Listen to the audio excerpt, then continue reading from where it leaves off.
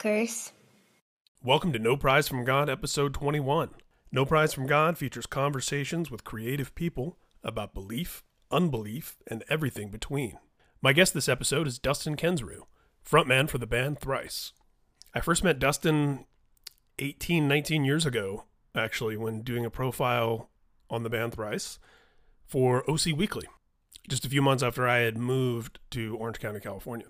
We kept in touch over the years from both that journalist-musician kind of relationship, mutual friends, and of course, following everything he's done with his band, his solo work. When I first started developing the concept for No Prize from God, Dustin was a no-brainer add to my wish list of guests. We've actually been talking about having him on the podcast since maybe before it even started a few years ago. And since that time, since we first started discussing it, Dustin actually started a podcast of his own. And at the moment, I'm hard-pressed to think of anything else in the podcast space that is as similarly, thematically in line with what I'm doing here on No Prize. So if you're a listener of this show, I highly recommend you check out Carry the Fire podcast. In the podcast description, Dustin explains how he's always been fascinated by the really big questions and spent his life as a songwriter in Thrice and as a solo artist wrestling with those questions, and started a new phase of that exploration with this podcast where he goes into conversations with people from all sorts of backgrounds, beliefs, and professions. As he likes to put it, digging into those big questions through the lens of the good, the true, and the beautiful. And if you're a listener to this show, you know what we do here is conversations with creative people about belief, unbelief, and everything between. If you're finding No Prize from God for the first time via Dustin, welcome. And like every podcast tells you, the best thing you can do to help here is to leave a 5-star rating and a nice little review wherever you listen. But more importantly, explore the back catalog, featuring episodes with Maddie Mullins of Memphis Mayfire, Jesse Leach of Killswitch Engage, Episcopal priest Broderick Greer, Integrity frontman Dwid Halion, Tim McTagg of Under Oath, Satir of Satyricon, Max Cavalera of Soulfly, Ryan Clark of Demon Hunter, Karen Crisis of Gospel of the Witches, author Michelle T., playwright Peterson Toscano, Kellen Quinn of Sleeping with Sirens, Nurgle of Behemoth, Miles Kennedy of Alter Bridge, and many more. You can find No Prize from God at the newly launched NoPrizeFromGod.com and on Facebook, Instagram, and Twitter. And you can find me on Twitter at Ryan Downey and on Instagram at SuperheroHQ. And definitely, again, if you're into the stuff that we're doing here on No Prize from God, you're going to want to follow Dustin on Twitter, as he's often engaged in conversations about a lot of the things that are of interest to me here with what we're doing. No Prize from God is part of the Pop Curse Podcast Network. Check out our other podcasts like Speak and Destroy, a podcast about Metallica, and Pop Curse, musicians talking movies. So here it is, my conversation with Dustin Kensrue. This is No Prize from God.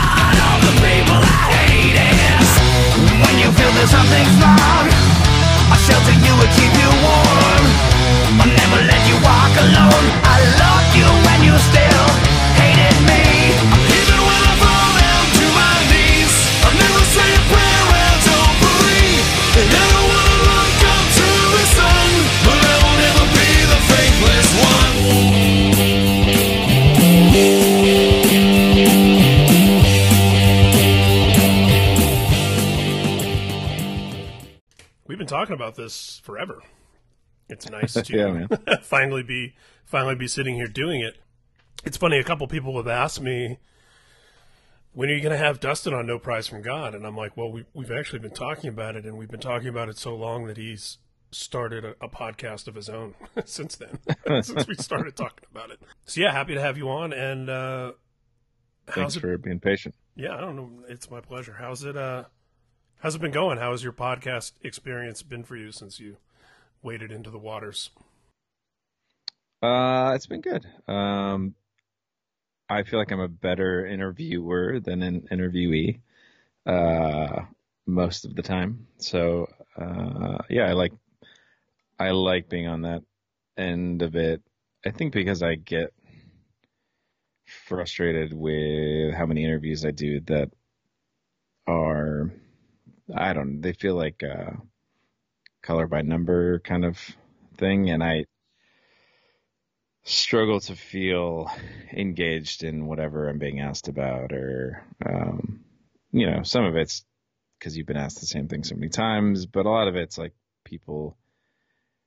I think a lot of people don't know how to interview well and think about, what are you actually asking this person? Is that going to engage them? And if not, why? And how can you engage them in actually thinking and being a little bit off, the autopilot track? So, yeah, I like trying to craft that kind of experience. I love this conversation already because one of the things I've been doing for the last couple of years, I started doing media training for bands Hmm. and their publicity teams and management teams.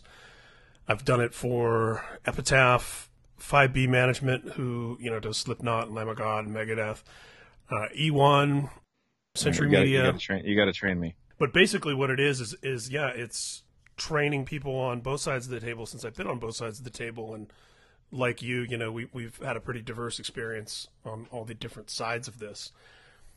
How to have a good conversation, ask a good question, give a good answer, steer yourself out of conversational ditches, and mostly develop your own story. Like, what is it that's interesting and unique about our band? And what do we have to say? And what are some ways that we can come in with our talking points? Not quite as contrived as a talking head, but in that neighborhood to where you can take a bad question and pivot and transform it into a good answer. So you're essentially answering the question you want to answer, even if it's not what you've been asked. And, Yeah. of course, there's who are your influences? What does the band name mean? What's the new album title all about? What was it like working with so and so? How's the tour going? All this stock stuff that is going to put you as the artist in robot mode when you're answering those same questions over and over. I think one of the best trials by fire that I've had was, 15, 20 years ago when I started doing press junkets for movies.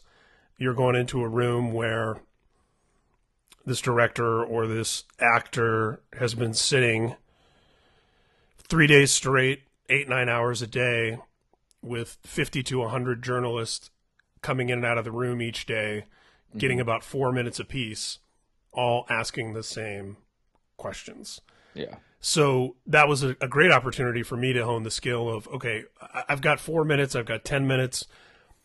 How do I shake this person out of robot mode and get an interview that's going to be different than the other 100 interviews that were done in this room today?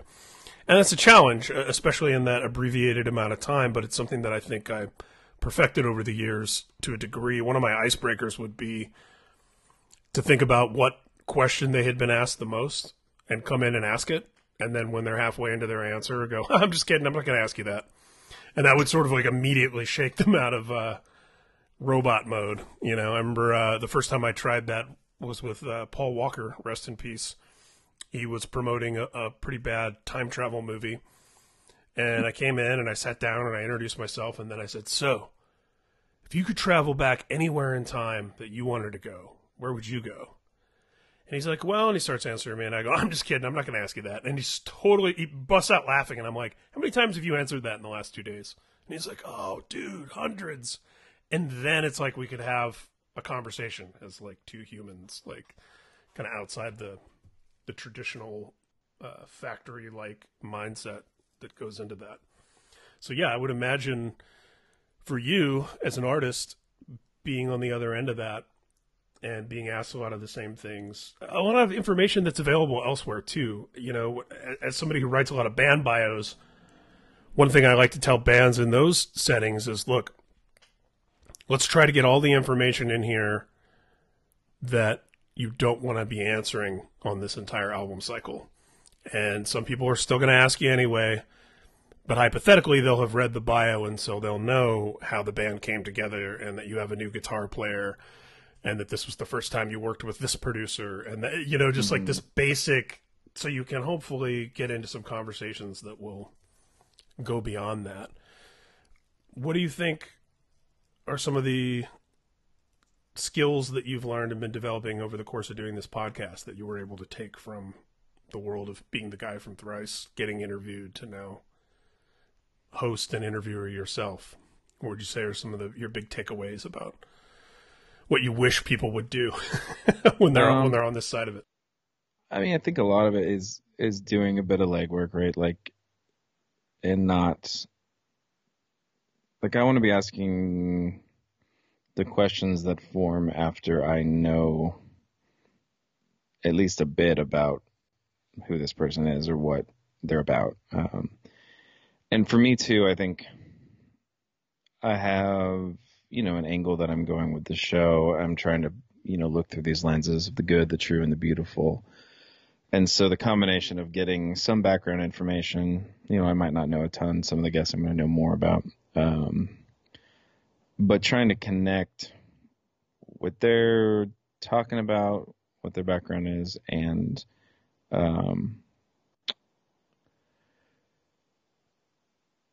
like how to look at that through these lenses, and what it, how that connects to their experience of being a human being. And so I think if you have, whatever you're kind of interviewing for, I think having some kind of angle, like some sort of slant to whatever you're trying to do, can make the conversation a little more interesting.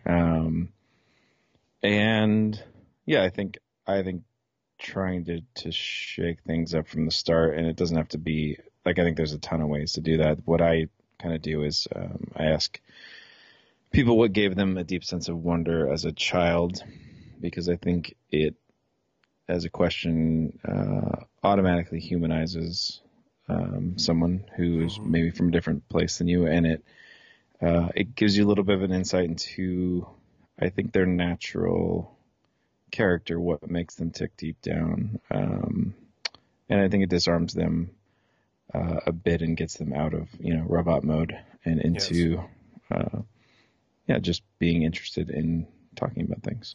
I think that's essential. It's a cliche now that everyone has a podcast, and I think one of the things that's important about standing out in the wide field of it is having an angle. You hear a lot of people that say, like, oh, I want to be Joe Rogan, I want to be Mark Maron, and it's like, yeah, that's more of a 1 in a million shot, right? Where those guys started really early. They had pretty unique backgrounds and diverse relationships with different people, and it's more of a thing where people tune in just to hear that person's take on what's being discussed with whoever's coming on. But I think for the rest of us and for everybody else out there, my favorite podcast is How Did This Get Made? And that's a very clear, like, they're going to watch a bad movie and they're going to talk about it.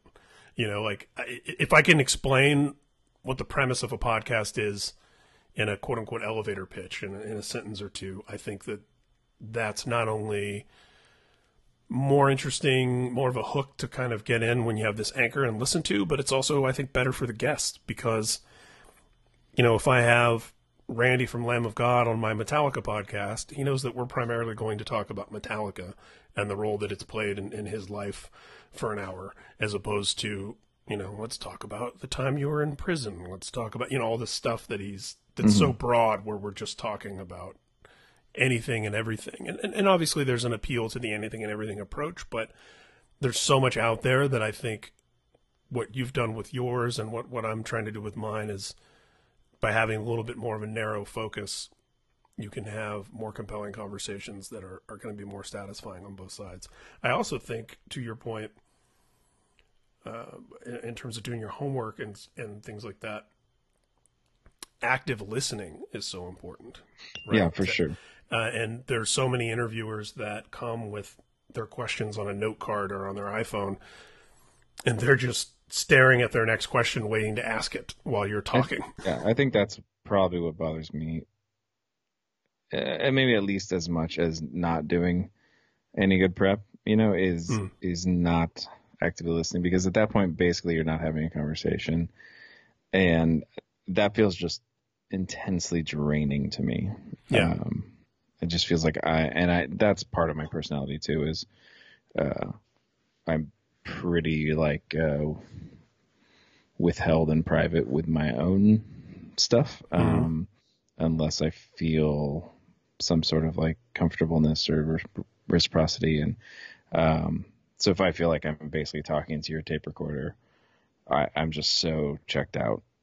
So it's hard for me because I want to be like really prepared, but I've been kind of scaling back as I go with how much I try to prep beforehand. I basically want a few good hooks to be able to come back to if I need something, but if I'm too focused on that, I'm killing the flow of the conversation. Absolutely. I try to come in prepared with bullet points, and like you said, if you need to fall back on them, but also see where the conversation will lead us. There's nothing worse than someone with a piece of paper going, "Oh, tell me about your album title," and you're like, "Oh, it's about this extremely harrowing and tragic loss that I experienced in between the last two records." Okay, so why did you choose this song as your next single? Yeah. It's like, how do you just blow past something that is begging for a follow-up question or further examination? As you said, that level of comfort is so important.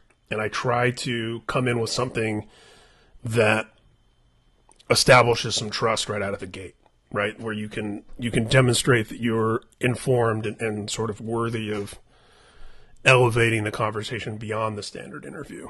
Years ago, I had the opportunity to spend a half an hour with James Hetfield and Kirk Hammett, and it was for a VMA piece about Johnny Cash. And basically, Kurt Loder had conducted what I believe ended up being the final interview with Johnny Cash ever, and we were running a package around that. And then I was tasked with collecting sound bites from people who had been inspired by Johnny Cash. So, I got to talk to Chris Cornell. Did a lot of great interviews, basically to get one or two sound bites about Cash. But in sitting down with James and Kirk, I'm this guy from MTV. I had this stupid faux hawk at the time. They don't know who I am or, why they should care. And when I finally sat down and it's just the three of us and the camera guy, one of the first things I did was in my first question mention something about Kirk being in Exodus. And you can just see both of them kind of sit up a little bit oh, okay. This guy's not just some clown from MTV who was, with Britney Spears this morning. He's, he knows a little something about us beyond, Inner Sandman. Yeah.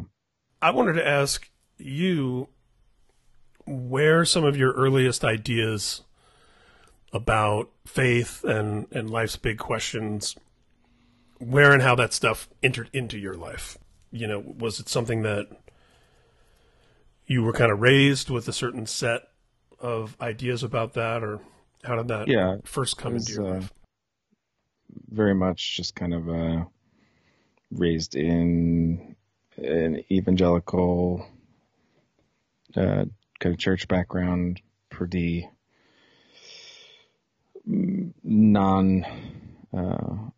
just kind of plain old non-denominational evangelical church.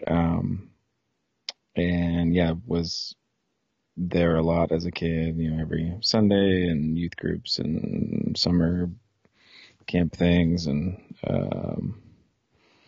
all that stuff. And I think because I'm wired a certain way, I always was very into knowing all the answers and figuring it all out. So I knew the Bible really well, and at least, the way that we were kind of taught to know it. But that was definitely my introduction to anything like that. Now, what's interesting is that when I first became aware of Thrice, and I'm someone who was more familiar than most with sort of the the so-called general market secular scene and the Christian music scene. And I didn't encounter Thrice as a band that had any ties to the Christian music scene at all. I just thought of it as an Orange County metalcore band that kind of came up, in the same scene as Atreyu and 18 Visions and some of those bands, and a band that was technically proficient and in a scene where there's a lot of lead singers unencumbered by an instrument that are running around on stage and, crowd surfing, that this was more of a musician-y, kind of quicksandish, like the singer plays guitar, and nowhere in that sort of milieu of these different notions that I had about the band as I was becoming more and more familiar with you guys, I couldn't even tell you when the Christian angle entered into the equation. And I just find that interesting because I think there are some folks where the perception is and was always, oh, Thrice, they're a Christian band. What was your take on that as it was developing and happening, and what sort of role did faith play in kind of the early identity of the band? Yeah, I'd say faith didn't play a role in the band so much as it just did in, my life and then what I ended up writing about. But we actively tried to stay away from any Christian circuit type stuff, especially because and not that there weren't great bands that were in that kind of thing, but there's a lot of terrible bands and a lot of just, this vibe of this is the Christian version of this band. It's just a knockoff. And so we didn't want anything to do with that. And, back in the day, at no point was everyone in the band ever a Christian. And I might be the only one who would identify as that now, even though there's many Christians eager to not have me claim that. So it was never like a part of the identity of the band. It just, I was wrestling with the big issues like I always have, and doing it, I think trying to be honest about it, but also write complex and layered songs that anyone could, get something from and approach from their own angle. So you can trace a lot of things through the different records, and kind of get an idea of like where I was at the time and what I'd been going through, and my view on life through the lens of faith was part of that.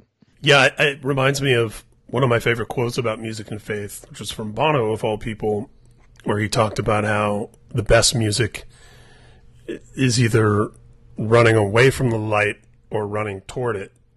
And what both have in common is that they recognize that God, or some notion of a higher power, is at the center of it. Like, that's the pivot point, And I found that to be a truism for me in terms of what I'm attracted to, and even a lot of the conversations that I've had on this podcast are all sorts of different places on the spectrum of belief or unbelief, and the art that comes from struggling with those questions, and whether it's a certainty on one side or the other or anywhere in between. I find that creates a lot of the most compelling stuff, as opposed to, music that's about more mundane things, or art that's coming from more of a pedestrian perspective, whether that's cinema, literature, what have you. Mm-hmm. Has that been similar for you in terms of what you've been attracted to, in terms of, what you listen to and watch and consume? Yeah, I don't know if I would. I get what he's saying in that quote for sure. And I would say I think a lot of the,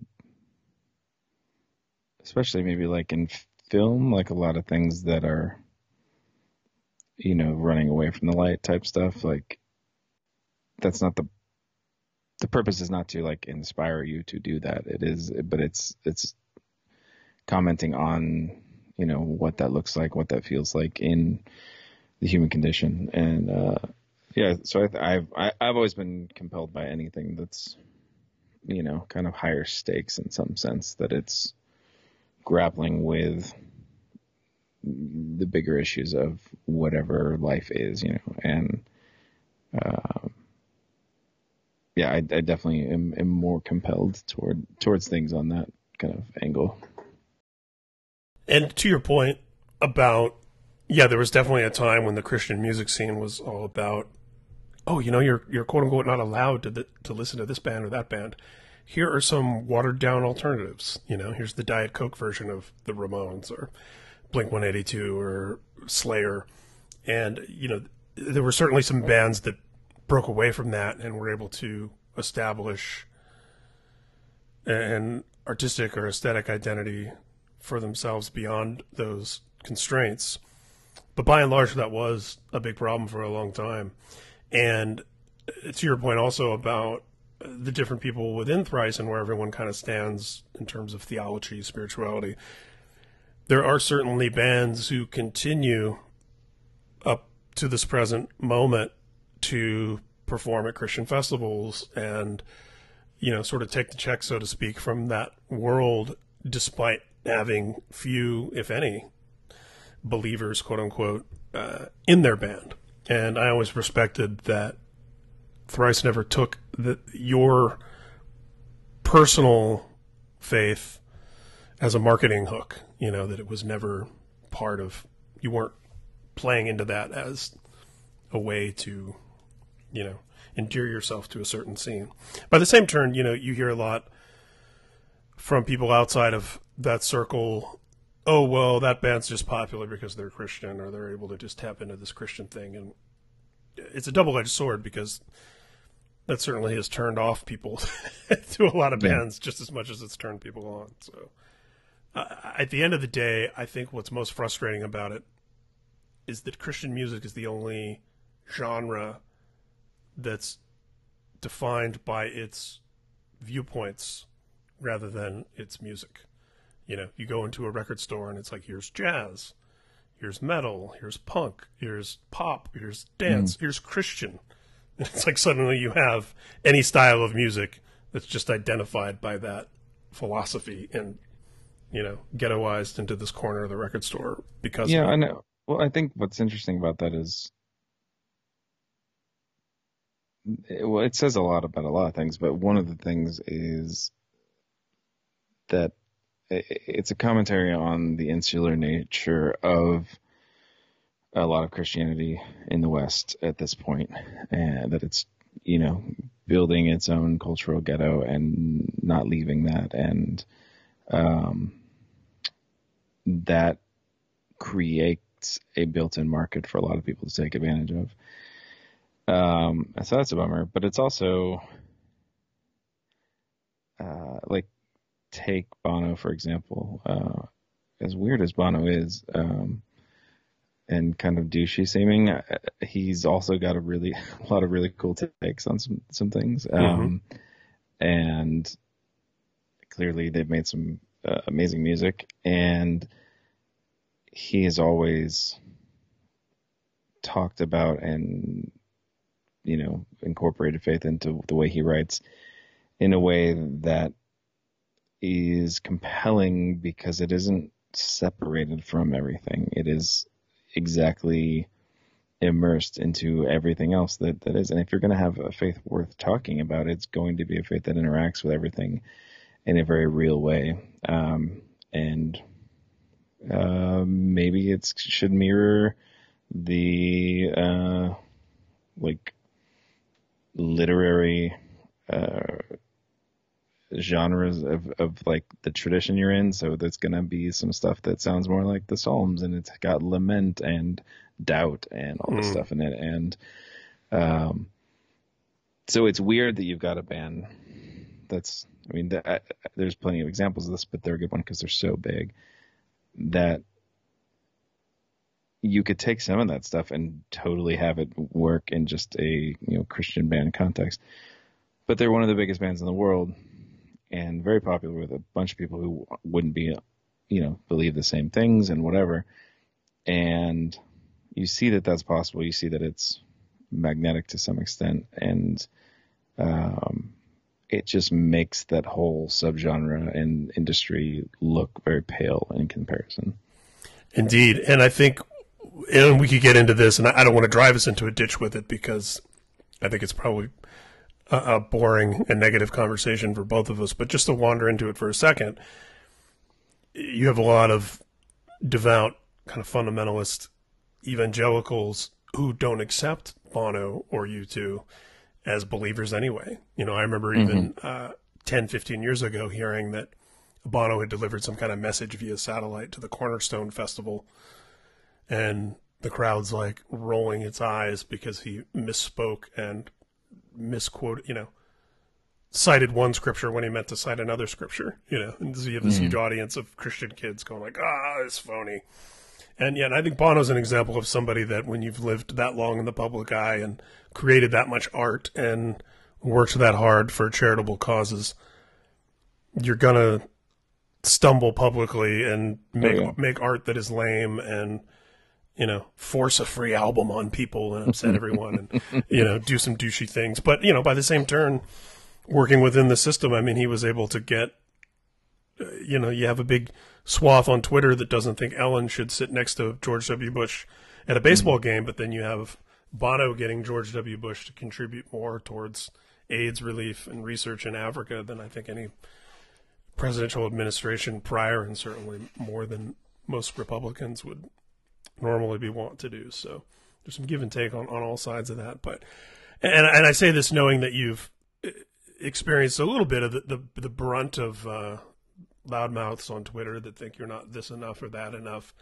And I, for one, have been very inspired and supportive of you working some things out and asking questions very publicly and having that discourse despite the backlash. And as much as we could talk about the backlash from that, what I would rather talk about is how you've maybe been inspired by it, or what the positive side of that has been. Because we can look at your Twitter feed and see people being mad at you, but what's been great about this kind of more public, open-ended discussion that you've been having with fans and that sort of thing?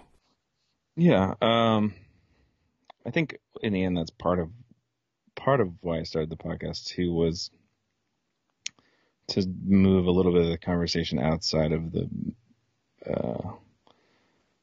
tiny format of Twitter. I love Twitter for a lot of reasons, but it definitely has its weaknesses, and having like a rounded out view of something is not its strong point. So I figured people would be able to hear me kind of talk more long form and informally with a variety of people would be helpful to,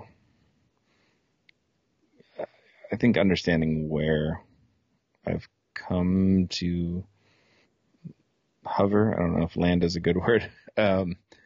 And rather than just, you know, little snippets about what I don't think or whatever. But I think it was helpful in being open about that stuff in the public eye to an extent, is that I think it lets people in on a journey rather than all of a sudden being struck by an endpoint and feeling totally disconnected from that. And I know that that's been helpful for a lot of people too, because a lot of people are having the same questions and thoughts that I was wrestling with. And so I think it's helpful to see that happening and try to model, you know, talking through that with people in a way that's helpful, as much as I fail at that sometimes. But I'm a fan of apologizing on Twitter, which you don't see a lot of, but like getting kind of called out on something and, man, shoot, you're right, man. Totally not modeling what I'm supposed to be doing. And imagine reevaluating your position on something and being open to new information. What a crazy concept. Yeah. So that, I mean, yeah, we need more of that than almost anything, I think. And so I try to model that when I can. And I think it's been good for me, especially because I don't know, like sometimes you're not around anyone who thinks the way you're thinking or feels the way you're feeling. and we have access to some tools where we can connect with people, even though it's in, smaller ways, but you do start to sense some form of community beyond just the people that you know in real life. So, yeah, that's been cool too. One of our mutual friends is Nick Bogardus, who I first met as manager for Thrice. And I would say a number of years ago at this point, and time flies, he left the music business altogether for ministry. Mm-hmm. And so keeping track of both of you to an extent and being friends that don't really get to see each other that often in real life prior to the pandemic, I wasn't surprised when he was planting a church in Orange County. And then I wasn't that surprised, or maybe less surprised than most, when you were the worship leader at that church. Mm-hmm. And it seemed like a really kind of natural, organic progression of where both of you were in life and the friendship that I think the two of you had. Tell me a little bit about that relationship with him and where how that's impacted your belief system and your own identity, I suppose, with this sort of stuff, and where you were at that time when you accepted that leadership position, for lack of a better term, as a worship leader at a church, and what kind of led into that. Yeah. Okay. Yeah. So I've known Nick for a super long time, since the very early days of Thrice, and so we went through a lot together there, and then he ended up planning a church with a larger church called Mars Hill, which ended up becoming a big dramatic thing that I was a part of trying to fix and then destroy and all sorts of things. And but this was kind of early on in my interaction with that, and he was planning that church, and I had been feeling like I really have never liked worship music, and so I would be really bothered being in church and just being like, oh man, these songs suck in so many different ways. And then I kind of had this feeling of like, hey, why are you just complaining about this instead of doing something better? I was like, oh, that's interesting. So that had already been kind of on my radar, and then a bunch of other events kind of just conspired to make that seem like this is what I'm supposed to do. So yeah, that led into that, and then he ended up leaving that church before it all went kaput and planting his own. And we stayed, in touch since then. We don't see each other a ton, and we don't really agree on almost anything anymore. But yeah, but we're still buds, and I don't know. It's good to be able to talk to someone who you really disagree with and still care about. And I don't know. It's frustrating at times because you realize the lens that you are looking out into the world through is sometimes so different from someone else's that there's a lot of things that you almost can't make any kind of progress about how you think about them together. There's just, the problem is way, way more fundamental than the area where you can talk about it. And so, yeah, I think realizing that is helpful, and you can try and then be like, oh well, we're not, this isn't going anywhere. That's okay.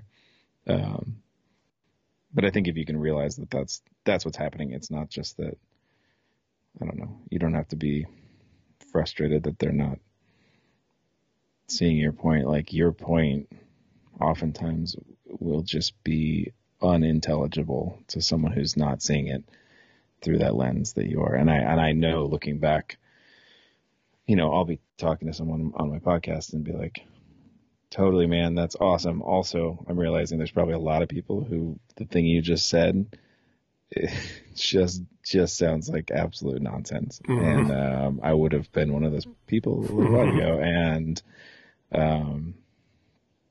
yeah, so that stuff's really weird. Just but I think it's helpful to have kind of transition points in your life where you are able to kind of see from the outside a little like meta, like the lens that you were using. Mm-hmm. And you're always going to be a bit blind to the one that you're using right now.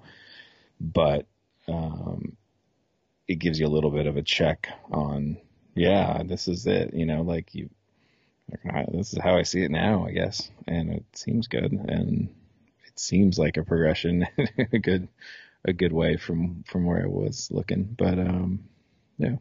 I think it gives you a great vantage point and a unique role to play in the lives of some folks who may, be viewing things in a way that you used to, Mm-hmm. that you can have a commonality with, where you can understand. You speak the language that they speak, even if you're not aligned. You know what I'm saying? Like you can. Yeah, sort of definitely. And I think I do still, like, as much as I don't believe like in a lot of the same things in the same way that I did growing up, like the framework of like my thought and my patterns of thought and my, just my being is, and going back to what you just said of like language, like that's all, like, that's not leaving for me. I've heard David Bazan talk about that a little bit too, where like, it doesn't matter if I don't believe in God, like I'd still like, this is, like I'm still almost like just Christian, even as I try to pull away from it, like, it's the orientation of like how everything has kind of gone for me. So, I think it's worthwhile to be a part of try to bridge a broader community with that kind of language, rather than to just bail out on it, just because I realize how many things I don't agree on with a lot of those people. I feel like a continuity is still there and is still helpful for dialogue. And if you look back at the history of the tradition, you will actually see that that's the way it's always been. Like, Mm-hmm. it's not a monolith of thought. Like, it never has been. It's always been a conversation. It's always been an argument, and that's okay. And I would say it should be. Yes, and there's a lot more absolutely, because because to not let it be a living, breathing thing means that it's dead, right? It means it's a dead thing that cannot respond to the current reality. And that's what you see with a lot of Christianity and any kind of fundamentalist type mindset, is you put all this energy into a dead thing and you become disconnected from the life that is actually in front of you, and the world that's in front of you. And I think that is not a helpful thing for you or for anyone else. So I think having that perspective of seeing like the only way this thing keeps going and has any value is because it's a living, changing thing that responds to itself and to the world around it. And what's sort of hilarious when you take a step back from it is, this specific faith tradition, the Christian faith tradition, originates from disruption and conversation and argument and heretical beliefs in terms of what the status quo was around them. And I think that there's the mindset in a lot of evangelicism is that this is an ancient faith that is immutable and perfect, and any attempt to maneuver within that is bending to the evils of modern culture. And I think that gets back to what you were saying about where it's really difficult to find a meeting point to even have the conversation when those are the two things that are butting up against one another. This idea that you can't change because changing is compromising And then this other idea that's like, this thing has always been change. It's always been evolving and moving. And for me, I find, and by the way, I want to say something before the thought escapes me. When you were talking about becoming a worship leader, I think that that's very fundamental to a lot of great art in general, is when you see a need and you decide to fill it, where it's like, I want to write the kind of songs I want to hear. I want to start the kind of band I would like to go see. I want to make the movie that I want to watch. I want to start the podcast I would listen to. I think that's where a lot of great stuff comes from, is when you're sitting around going, man, nobody's making the thing that I want to make, that I wish existed. I suppose I should make it. But anyway, there's a little bit of a tangent, but I find that much as you've probably encountered in your career, being too Christian for some people and not Christian enough for other people, I've got a couple group chats going with different sets of close friends from different periods of my life. And in one of those main group chats, I'm the liberal. And in the other main group chat, I'm the conservative.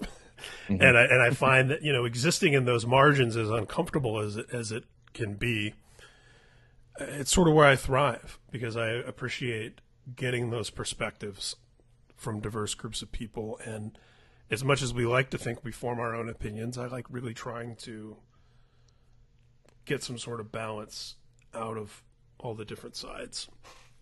And, to some people that's wishy-washy, but to me, that's what I've learned, is that the years I spent in search of certainty and of having, a list of bullet points, like these are my beliefs, and having a rigid foundation in that was the death of faith for me, was certainty. And now it is the opposite of faith. Right. It really is. And now living in the uncertainty and living in the questions and having some core perspectives from which I approach this stuff, is one thing. And considering myself a believer and trying to work and explore within the Christian framework, as that's admittedly the one that's more comfortable for me, as it comes kind of full circle.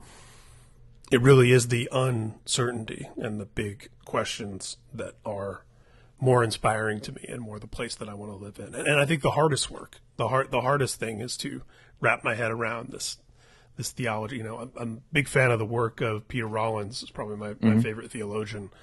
And just even wrapping my head around half the stuff he writes about and talks about, that's just like, the answer is in the question, and the destination is in the journey, and that sort of stuff.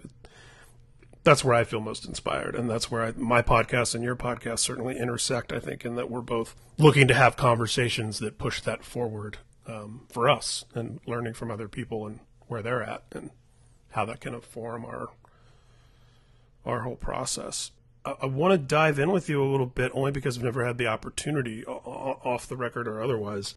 Not so much if people want to read about the story of Mars Hill and the dissolution of that, and kind of the cult of personality that was in play there. There's plenty of stuff out there. I could even put links in the show notes.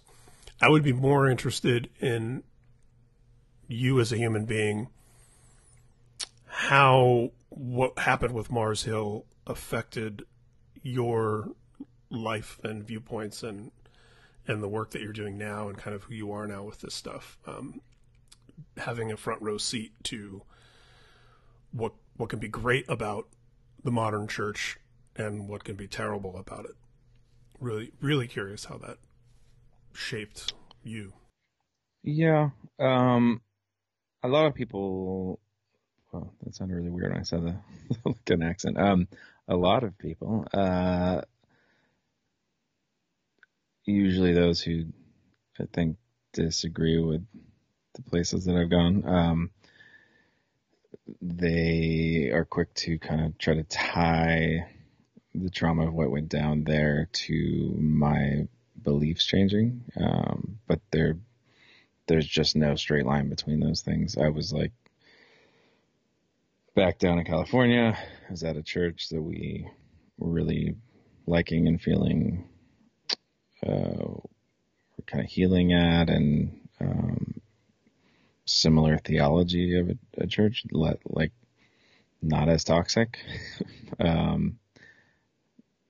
It's Still toxic. I found out, but not as as toxic. But I basically, my belief shifted because I had the freedom, the space, and time to readdress some issues that I had had on the back burner for 15 years or something, mostly dealing with inerrancy. My belief shifting was not connected to what went down in Mars Hill. I learned a lot out of that thing, and I'd say the biggest lesson I took away was, I guess broadly, there are good teachings or good instincts or good ways to live that people can exploit for their benefit and your detriment, for their power. And that's not exclusive to churches. I think it's happening in our country a lot at the moment. But my experience with it, I feel like gives me some understanding of some of what's happening at large right now. There's some similarities, but so those things for me would be like, I was, it really taught this idea of having grace, which I think is great. So having grace for people, forgiveness, understanding of that everybody's flawed, everyone has their problems. And so that grace was weaponized at that church specifically in the way that you learned to apply that to a leader who was very talented, but very toxically unhealthy and displaying patterns of leadership and speech and behavior that should not have been tolerated, but were tolerated in this umbrella of grace. And so before I went there, I knew that there were issues. I didn't know how bad and how broad they were, but I was like, yeah, this thing sucks, but what about all these cool things? What about this? And shouldn't I have grace? And so, I mean, a lot of the very best people I've ever known worked at the church at the time and were very talented, very caring, good people. And so on the ground, there was a lot of good stuff going on, and everybody learned to kind of have this, oh yeah, this happened here and this whatever, but we got to have grace for that. So I think that was one of the things. Another one is, I think, and this had been kind of the groundwork laid for this, not purposefully, but just the idea of a calling in Christian circles, at least the ones that I grew up in, I think ends up getting translated to where you feel like the hardest option being put in front of you is the thing you're being called to sometimes. And I just think that that's not true at all. I think that that's skewed some of our decisions in agreeing to do, agreeing to move, stuff like that. It's like, well, it seems hard and crazy, but there's this part of you that's been trained to be like, all right, but I think that's what I'm being called to, right? So I'm gonna be faithful. I'm gonna respond to that. And so I think both those things, that idea of calling and of giving grace, were tainted and kind of weaponized against me and a lot of people. And that's a systemic thing too. It's not just I think that some of it was done more maliciously or at least purposefully, but it's also just built into the system. And so, like anything systemic, it's not one person that has to make this, pull the switch to make that happen. It's just everything's on a track at that point, and that's the way it goes. And so it's self-perpetuating. I never thought about it in terms of grace, which is really interesting, given that from my outsider's perspective, a lot of what was wrong with the Mars Hill theology was an authoritarianism, an idea of inerrancy. I think there were members of the church who took the worst parts of that example of the leadership there and carried it out into the world with them. You know, this certainty and this almost gang mentality that having a lens with which to view anything and everything in the world and feeling so confident in it. It's the dichotomy there when grace is so the opposite of that. The idea that grace was being exploited to empower that is really interesting. I never really thought about it that way. Yeah, and what you're talking about is that idea of, essentially a lot of what was happening, and I think is happening at large right now, is that we, I think, however you'd like to look at it, I'm viewing it through kind of an evolutionary lens, but we're wired to be very, very, very social creatures, far more than any other animal on the planet. And we, for thousands and thousands of years, lived in these kind of tribal units, and there's such a huge part of us that just wants that belonging, right? I want to feel like these are my people, and that's a strong pull. And so if you're not careful, it also creates a lot of negative side effects when you have to interact with the rest of the world. It's not so bad if you're out in the savannah and you kind of steer clear of other groups of people and you have your people, and great. And but yeah, now we're all on top of each other and interconnected in every way, but you are part of a group that's disconnecting you. So that can be hard, but it's very understandable why it's attractive. It plays out in politics and religion and all sorts of places. So it plays out all over the place, and I think you see a lot of the uglier effects of it kind of playing out at large right now, and making it to one of those places where it's like you look across and you're like, how are you seeing what you're seeing? Like I can, for instance, like I can understand someone making the bargain back in 2016. I don't agree with it, but like making the bargain to go with Trump, and I mean this in like for like evangelicals or something, where it's like someone who clearly is not in your camp, doesn't understand the things or care about the things you do, but he's clearly like trying to ride your wave, so you can see that he is not of you. Like it's just a totally different animal, but he's promising to do some of the things that you want him to do, right? So I can see someone taking the bargain, even though I think it's not right, but I can see them being like, well, he's going to pack the cord and he's going to do that, whatever you wanted. What I can't get it is how someone can look at him now, like after we've been living in this state of being, and now say, I think he's a good man.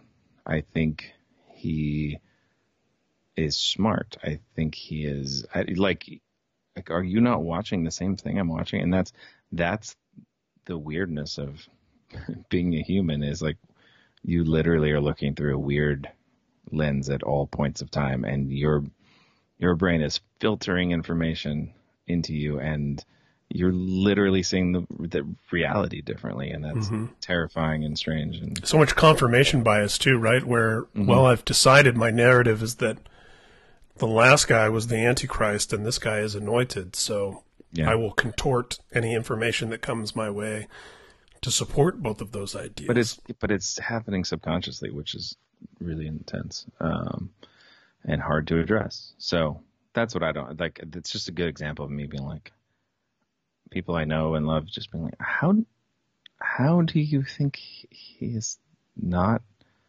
just a terrible shyster and doesn't care about anything but himself? Like, I don't know. It's really, really weird. And I say that with I'm not hating on people who are coming at that from a different angle. I am just absolutely confused by it. And I can see the reason why the disconnect is there, but it still just trips me out. I took a screenshot once when the Trayvon Martin, George Zimmerman story was fresh in the news and was unfolding in front of all of us. It had just happened. I screenshot once the Huffington Post and the Daily Caller on the same day. Each of their top stories were about Trayvon Martin's killing. And in the Huffington Post, it was a side-by-side photo of Zimmerman and Trayvon. The photo of Trayvon was a couple years old, so he was much younger. He had a big smile on his face. It was like a school picture or something. And the picture of Zimmerman was like a mug shot. You know, he was all beat up from the scuffle, and I think he was wearing like his, the county orange or whatever. He's kind of grimacing, scowling, stone facing the camera. And then over on the Daily Caller at the exact same moment, they had a photo of Trayvon looking menacing. I think he might have even had his shirt off. And a picture of Zimmerman that was like a professional, like probably from some job he had where he has a tie and he's smiling. And it was like, this is America. Yeah. You know, like this is subconsciously, something happens. How does my team view it? What's our stance on it? What do we, all of our predetermined And there's ideas. built-in responses, yeah, to when those things happen, what the reality is. I have an interesting take on the evangelical side of everything in that, it's the blessing and the curse of the early adopter, I suppose. I remember in 2007, when the Sundance Channel started airing One Punk Under God, which was a reality show about Jay Baker, the son of Jim and Tammy. Okay. Who's become a close friend of mine since, but that was around the time that I first got acquainted with him. And I remembered a lot of evangelicals that I knew at the time were very excited, like, oh, the punk rock pastor, he's going to be on TV, and he's got full sleeve tattoos, and he's into Johnny Cash and Social D, and when it got to the episode where he came out as what they call in the Christian bubble gay affirming, and declared that he didn't feel that homosexuality was a sin, and so on and so forth, and he's a heretic, and he's leading people to hell, and this is bad theology, and, we thought we supported this guy, we don't. And around that time, as I got to know Jay better, he spent the next year or so meeting with a lot of major leaders in the evangelical movement. None of them were willing to come along with him, so to speak, regardless of what they may or may not have personally felt behind the scenes. And, meanwhile, the Revolution Church, his church had like a staff of 18. They had to lay everyone off. Some people left. Everything was being funded by this like construction magnate in Georgia who was coming from the Baptist perspective, pulled all of his funding over this one shift in theology. And so it's a little bittersweet to watch culture. Of course you want culture to catch up, and Christian culture and otherwise.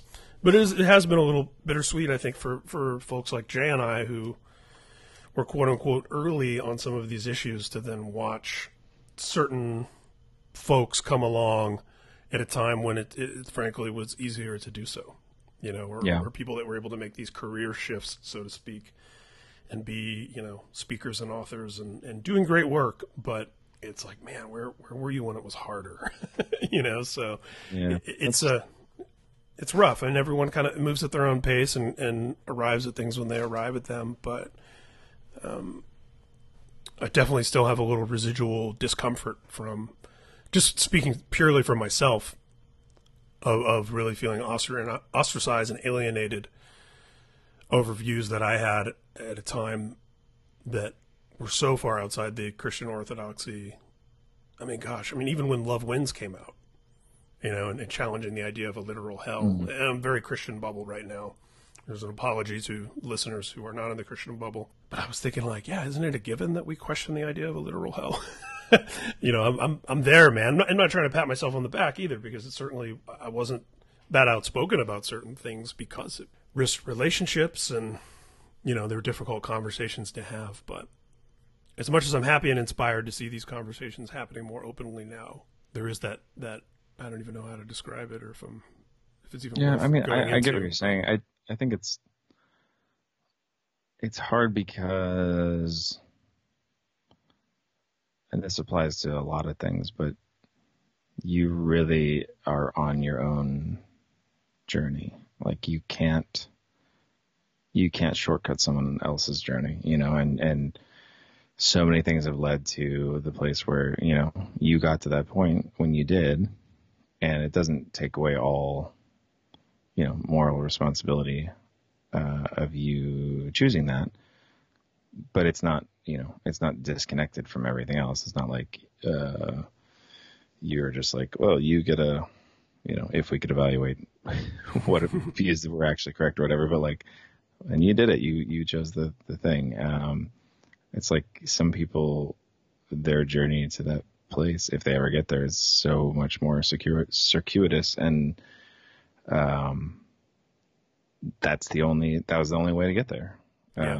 You know what I'm saying? Like I do, and I feel even awful even bringing it up that I have any resentments about that, because that's my own stuff to work through. But those are valid feelings, valid emotions about the hardship that you went through at that time dealing with it, so but it's hard. I think it's a good thing to remember that idea of, I don't know, I think there's ways where the journey metaphor breaks down. Alan Watts has some stuff about that, but I think in this kind of situation, like thinking about a journey to get to certain thoughts or ideas, I think that is really helpful, and realizing, you had your journey. You can try to show people some of the waypoints on that journey, and maybe they can take some of the same roads, but they're never going to walk the exact same path. And so it's going to take them different amounts of time. There's always going to be people who are, if you're looking at it as a linear journey, which I think probably neither of us even do at this point, as you said with the Alan Watts thing, but to look at it in that framework for a second, there's people who are going to be way further along than you and I are, who are probably, who might listen to a conversation like this one and be like, oh, when are these guys going to catch up? So it's important. Like you said, you're blind to your own prism at any given time. So I'm sure even the way we look at things now, hopefully we'll arrive at a place where someday we'll look back on now and be like, huh, I was so unevolved then. I understand so much more now, which again is kind of falling into that trap of hoping to arrive at some place of certainty and agreed upon facts in a set of concepts that are about faith and that are intrinsically not tied to any facts that can be proven in a scientific way. Mm-hmm. Yeah. So that's what makes it fun. That's where I'm having a more, I feel like I have a more positive attitude towards this stuff, as much as I just grumbled to you a little bit, than I've ever had, because it's more exciting to me. It's more interesting to me. I'm so much more open to hearing what other people have to say, and coming a little bit full circle in the sense that there was a time where I felt immovable in my own views on things, right? And was like, could listen to others, but still was like, I'm not going to come away changed by any conversation. And then there was a point where I was really a sponge and soaking up what everyone else had to say. And I feel like now I'm in a little more place of balance where it's like, okay, I have a little bit of a handle on what I believe and where that might lead, but can also take in a lot of new information without fear of, I guess just without fear, period, but without fear of being too shaken or feeling like I'm too rigid. I don't know. It's like I feel I'm happier delving into this stuff nowadays than I've ever been, because I'm not worried about being, knocked off my philosophical rocker, and I'm not worried about being too immovable. I don't know if that makes sense, but yeah. It's Sure. much more comfortable. I get the sense from reading your work and following you on Twitter and hearing your podcast that you're in a bit of a similar place where you seem to be enjoying the exploration and the taking in of new ideas without totally losing who you are. And it's such a balance. It's balance every day. There's a place in, I think, our development along some kind of path that when you see people talking like the way you were just talking, and this idea of being open to more possibilities and whatever, it's just when you see it from a certain point in that ride, the journey, whatever, it seems unintelligible, and it seems like that person has lost it. They went off the deep end.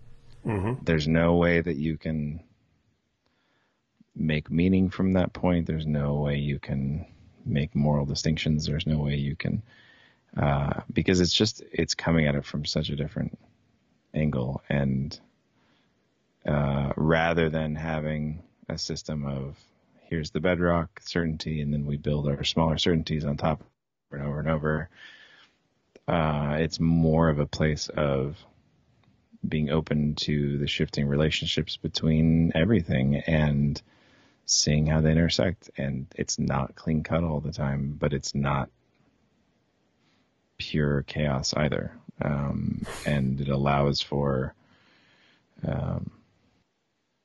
a life of less abstraction, in the sense that I think a lot of the rigidity in certain views leads to abstracting the very life that you're living, to where you kind of miss the thing right in front of you, because you're like, I know what that is, right? And I think the more you progress in a certain sense, you start to realize, I don't know what that is.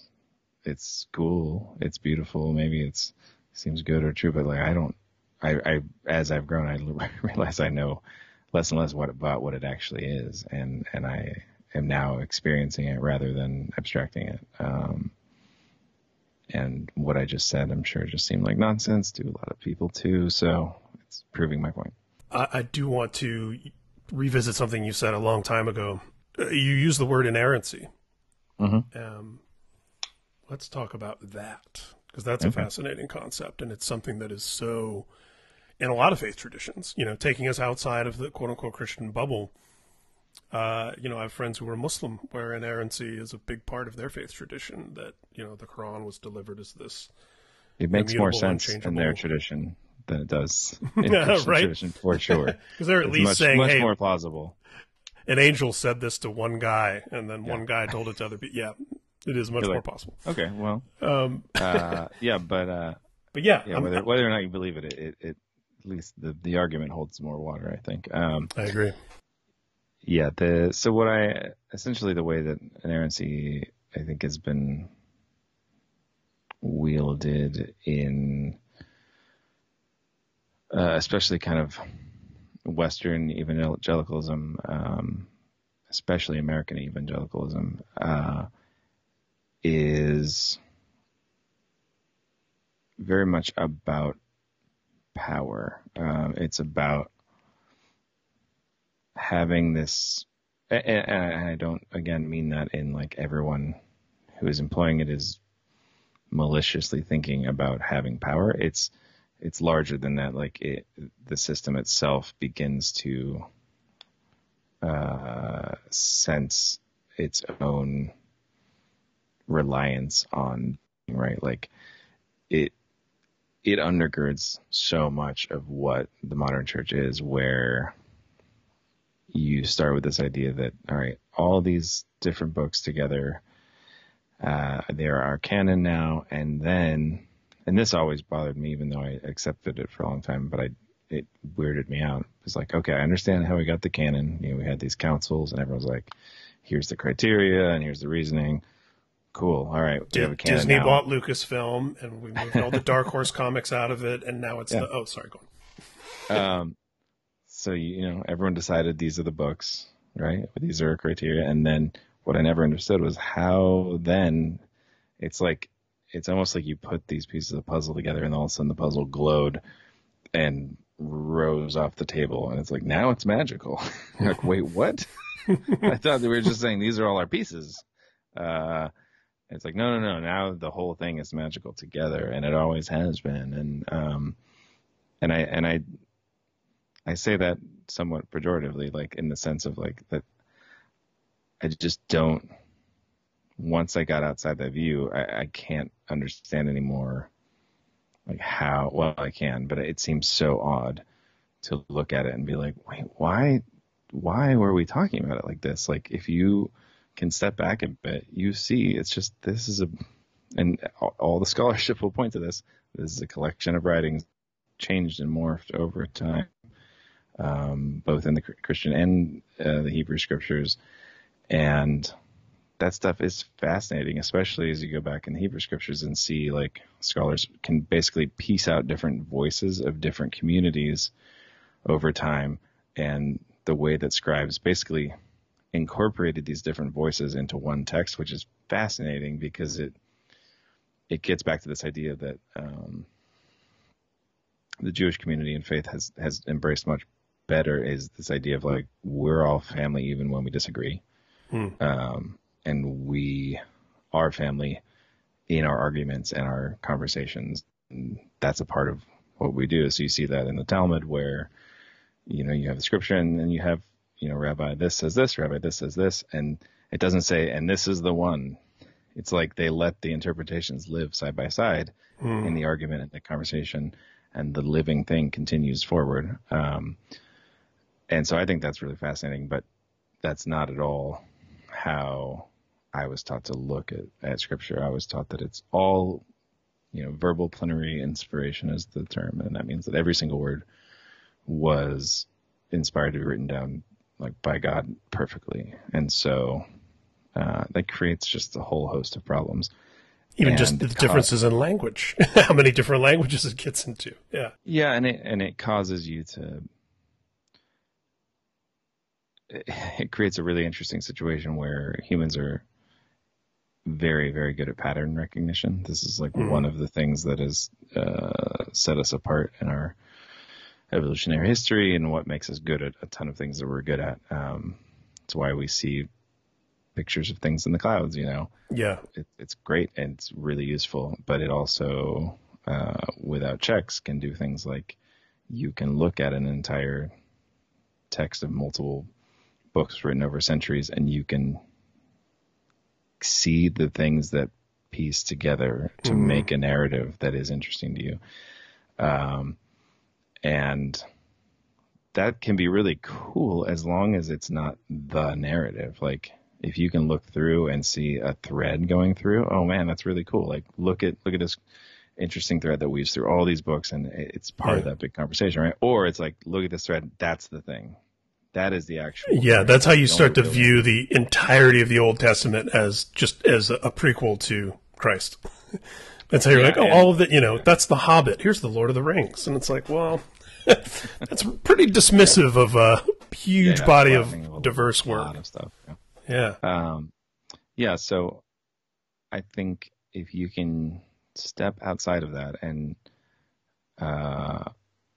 here would be my challenge. Like, I've yet to talk to an inerrantist, and I mean this literally, which is funny in this equation, but the one that could give me an actual good answer to, but why do you think it's this way? And they'll say, oh, well, it says all scriptures God breathed or whatever.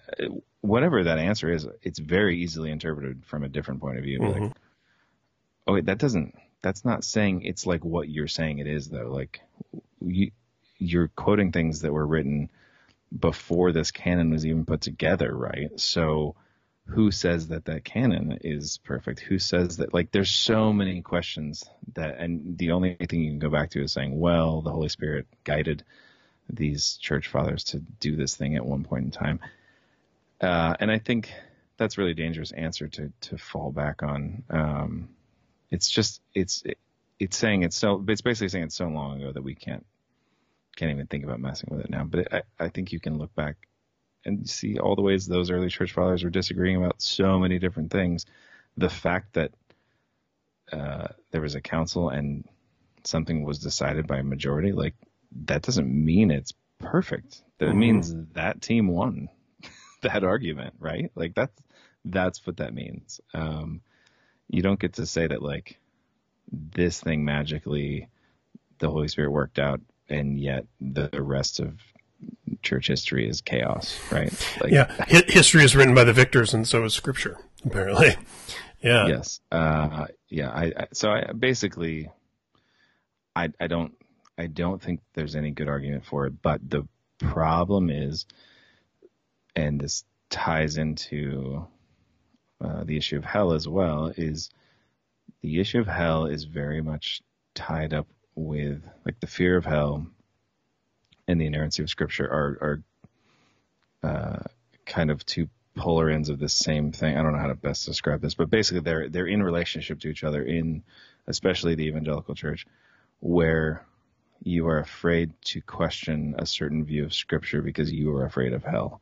And that view of hell is reinforced by a certain view of Scripture and a certain interpretation of Scripture that's built in to the communities in which you learned how to read that Scripture.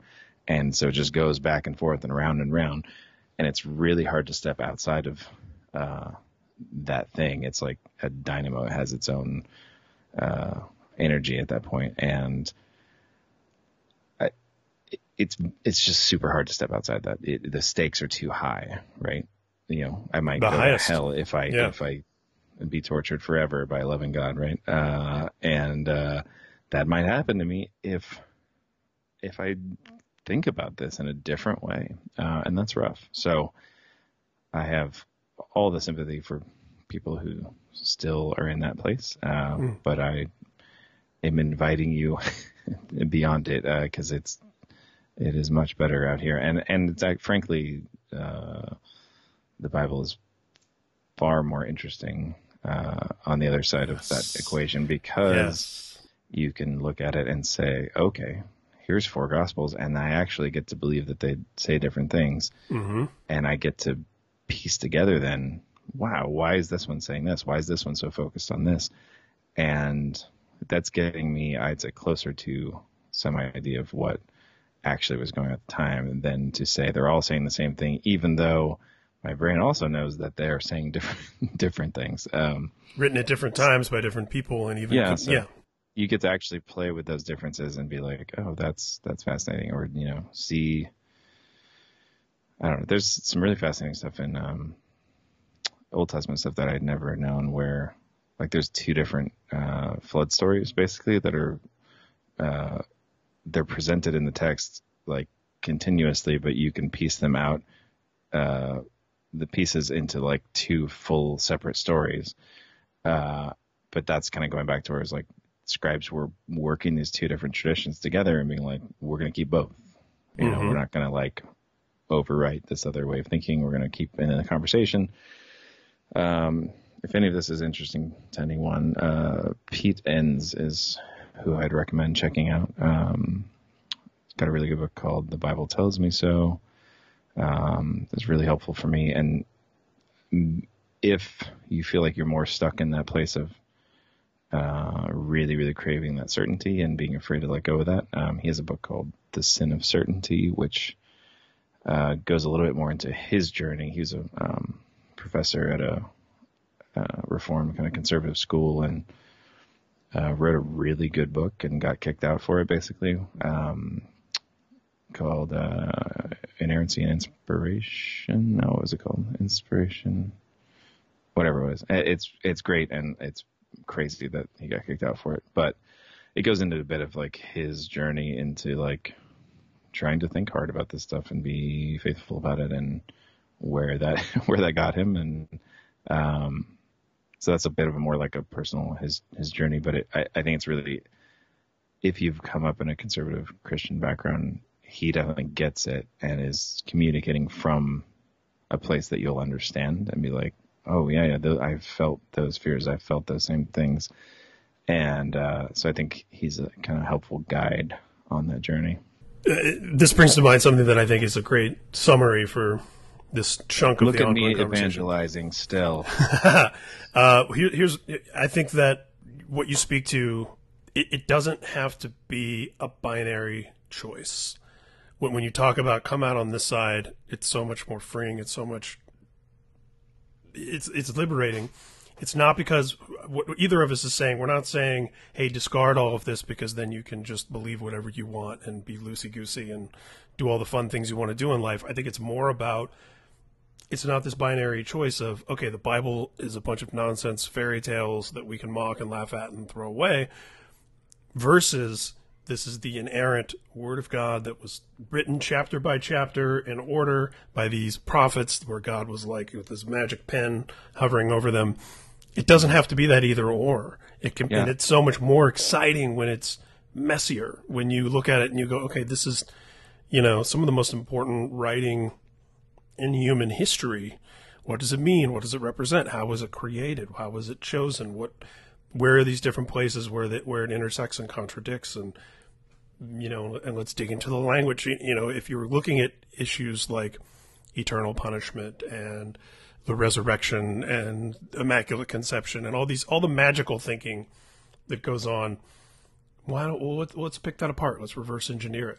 Let's understand it. That, I think, it's thrilling. That's where it's so much. It's more fun. It is a nicer place to be, to live in that messiness. And that isn't to say that you just go, well, it's all messy. No, like dig in, get your hands dirty. I think that's the fun of it. Yeah, I think that's a great point to blow up the binary, because I've started to see that almost any time there's a binary presented to you, it's because something or someone is trying to retain power, and it's not. Almost nothing works like that.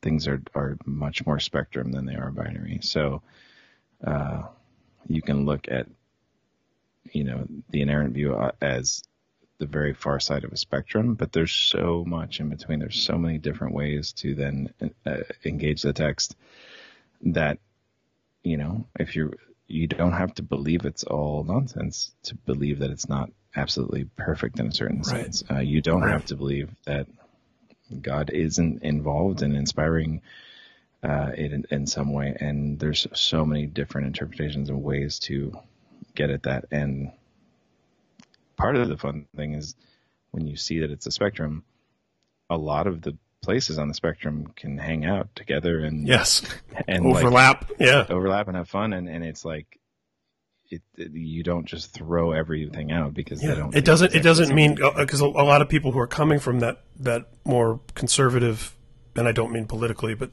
I mean in the literal sense, coming from that point of view, they hear us talking and they go, oh, moral relativism. It's like, no, we're not saying moral relativism. Like, murder is wrong. Like that, they're like first principles. Like there are things we can agree upon as a starting point. Stop forcing us into this binary choice of it's all ridiculous or it's all magical and perfect.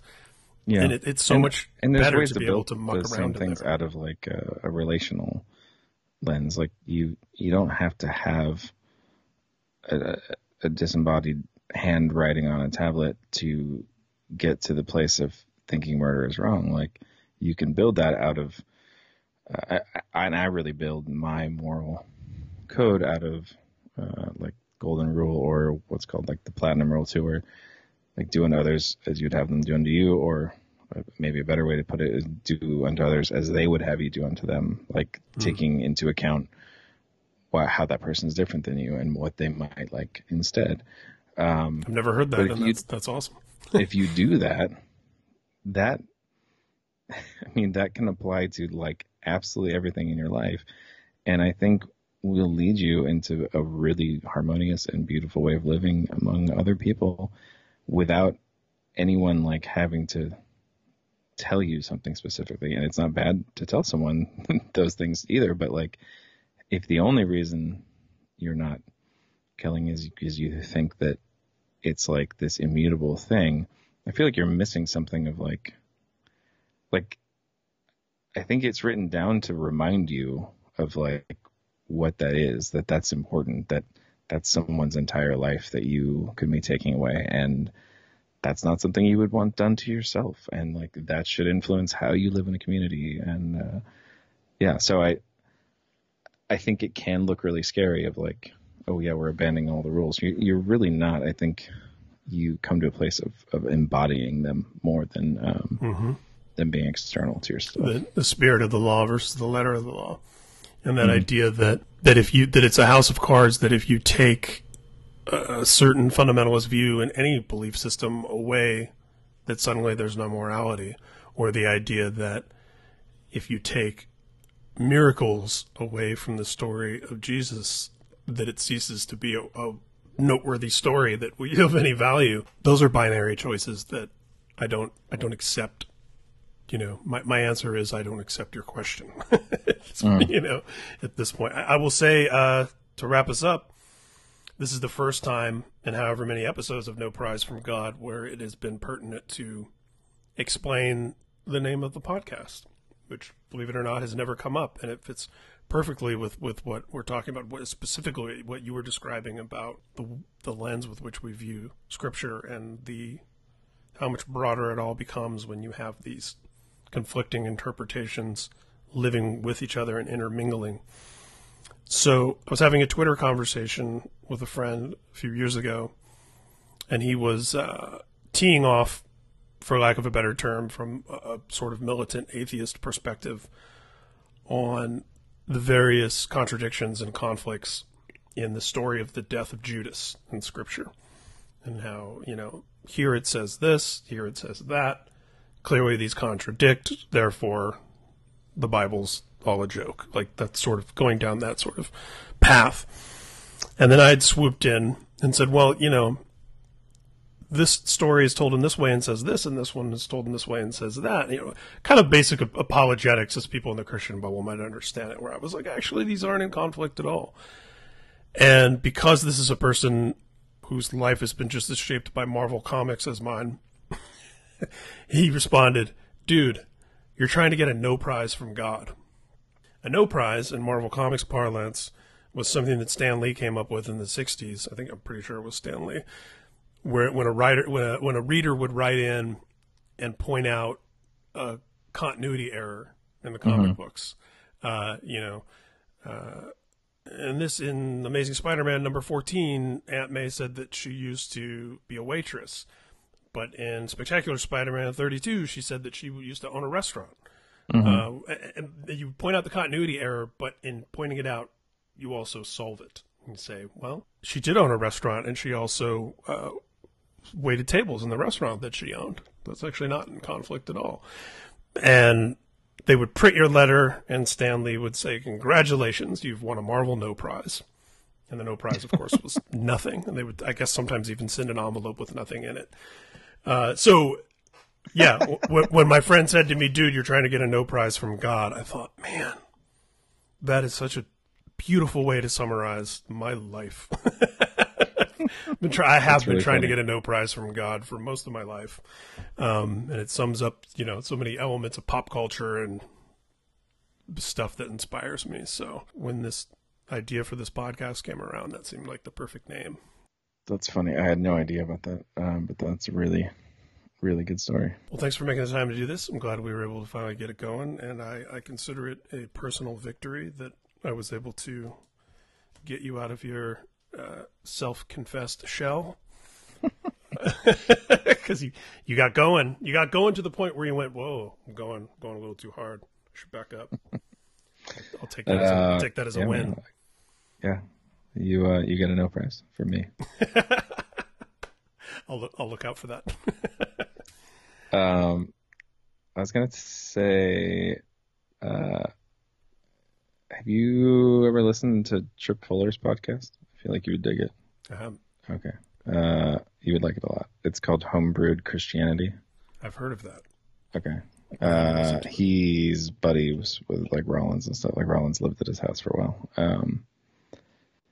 And yeah, you would dig it. It's basically people all over it's kind of nerdy theological shit. And but he also is like a process thinker, which is kind of the realm that I dig a lot right now.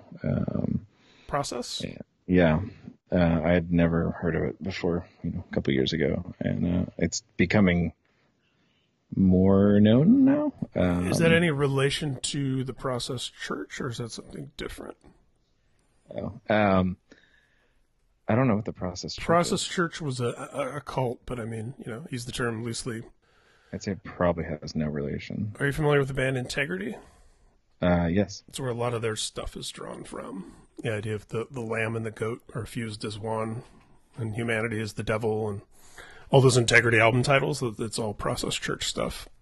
Interesting. Yeah, I don't think it has anything to do with that. I tried to, I had DeWitt on the podcast, and I tried to get him to deep dive on some of that stuff, but it was a great episode, and he's a very, very old friend. I've known him since we were teenagers, but he likes to keep a mystique about a lot of it, so he won't go too far beyond the surface. But anyway, I think you would dig process stuff. It's basically like a philosophical framework, and then also that can lead into process theologies. But it's, I don't know, I'm no expert in it, but it's by far my kind of favorite way to think about things at the moment. I will definitely dive especially into that. especially like the process philosophy, like as a framework. There's a book called I think it's just called Introduction to Process Thought. I'm gonna look it up. I'll send you a link, but it's like a kind of a primer intro thing, and it's really well written, and because I'll order it today. You could listen to the episode I did with John Cobb, and we'll talk a bit about it. Cobb is he just turned 95, and he's been like the most kind of important process theologian. So he talks about it a bit, but the part of the problem is the way, process, it's sometimes called process relational thought, and it's trying to reframe things and make sense of, we don't actually live in a world of things, but of processes. So everything is always in motion, everything is always relating. The table, we think of it as, here's the table, it's a thing, but we know from science now it's actually not a static thing moving through time. It is itself in process. All of the molecules in it are moving, however slowly, and every single thing everywhere is related to everything else. And so it's really taking that kind of framework and trying to reframe how we think about things, because it makes more sense with science, and it creates a framework that can make sense of some of our experiential intuitions about free will, about creativity, just different things. So one of the guy who formalized a lot of it in Western thought was a guy named Whitehead, and he was basically looking at saying, hey, our experience of free will is it's one of the only things that our experience in general is the only thing we really have unfettered access to, and we also can't really live without feeling like we have some kind of free will. And so if you have a philosophy that denies that has any reality, it's a bit hard to make that a livable philosophy, right? Anyway, there's a lot of things I like about it, especially in the process theology stuff. It inverts God's power to be, instead of the unmoved mover, it's the most moved mover, the one who experiences all of the pain and joy of all of reality. God is the one who is. It's kind of a panentheistic worldview where God is within everything and everything is within God. That kind of answers the Ricky Gervais. How do you explain bone cancer in children? If it's a God that's experiencing all the pain and joy simultaneously with us. Well, and also, so the way it relates to God's power is that God is non-coercive. because God is love. And so it solves the Odyssey by saying God is working at all times. Like it describes God's power as like a relational, influential, alluring power, so that God is luring all of the world towards the good in every moment, but does not coerce anything. So God is luring the atoms. God is luring you. God is luring everything towards something in each moment, but we have a limited range of ability to choose in that. And so there's a wide variety of ways to interpret this, but that the basic idea is like, yeah, God didn't stop your bone cancer because God couldn't. And that sounds really weird at first, like that doesn't sound comforting, but in the end it actually is very comforting, because the alternative is saying, yeah, God just didn't want to because he had a better idea, and thought it really was for the best. And you're like, what? I'll tell you, 9/11 really shook my belief in intercessional and interventionist prayer, right? Because I thought, putting yourself in the shoes of the people on those planes and thinking, do you mean to tell me there wasn't a single devout believer of the correct theology in whatever religion who wasn't on that plane praying with every fiber of their being that it doesn't crash?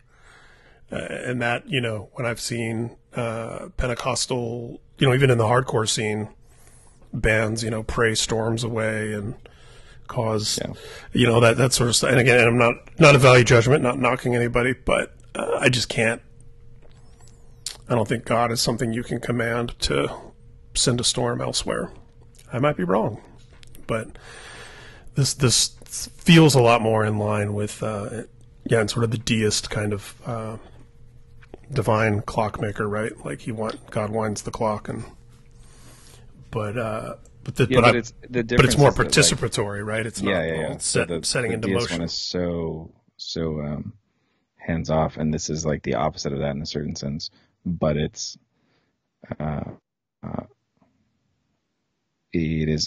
really makes sense of a lot of the intuitions of just your everyday person, especially your everyday Christian, believes that God hears and responds, right? But a lot of like actual order going on, like, no, God's not actually changing in response to your prayer or your hope or your feeling or whatever. So here, I'll send you this other one too. Yeah, I'm gonna deep dive into this stuff for sure, because it is right up my alley. And it reminds me, kind of another full circle moment for our conversation. I went to go see Rob Bell speak at Largo in Los Angeles, which is like a little 300 cap room or something. I loved seeing comedy there. And Rob Bell was doing a thing on it was when he was just about to put out, I think, a book about how the Bible was created. He did this huge performance, in-depth, mind-bending thing. And Pete Rollins actually was like the quote-unquote opening act. He came up beforehand and did a half hour or something on pyrotheology. And then both of them did a Q&A together at the end. And, I'm just sitting there wrapping my head around all these ideas, and, listening to these two brilliant thinkers. And someone stands up and he finally has an opportunity to ask his question of these two guys after, a couple hours of what we've all just witnessed. And he goes, but, okay, so Jesus says, he's the way, the truth, and the life, and the only way. And it's like, you can feel the room oh, and he's like, are you guys Christians?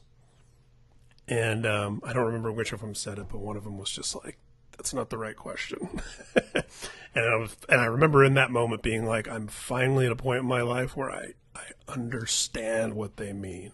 I remember even that guy who stood up and asked the question. I remember that mindset of but tell me, what do you, here's my checklist. What are you checking these boxes, And then that even includes when I was becoming more progressive in my faith and was, quote unquote, liberalizing certain ideas. I still had a checklist. It just changed, Yeah.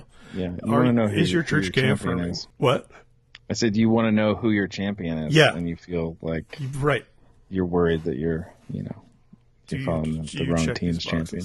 Exactly, and yeah, it's the wrong. Those are the wrong questions.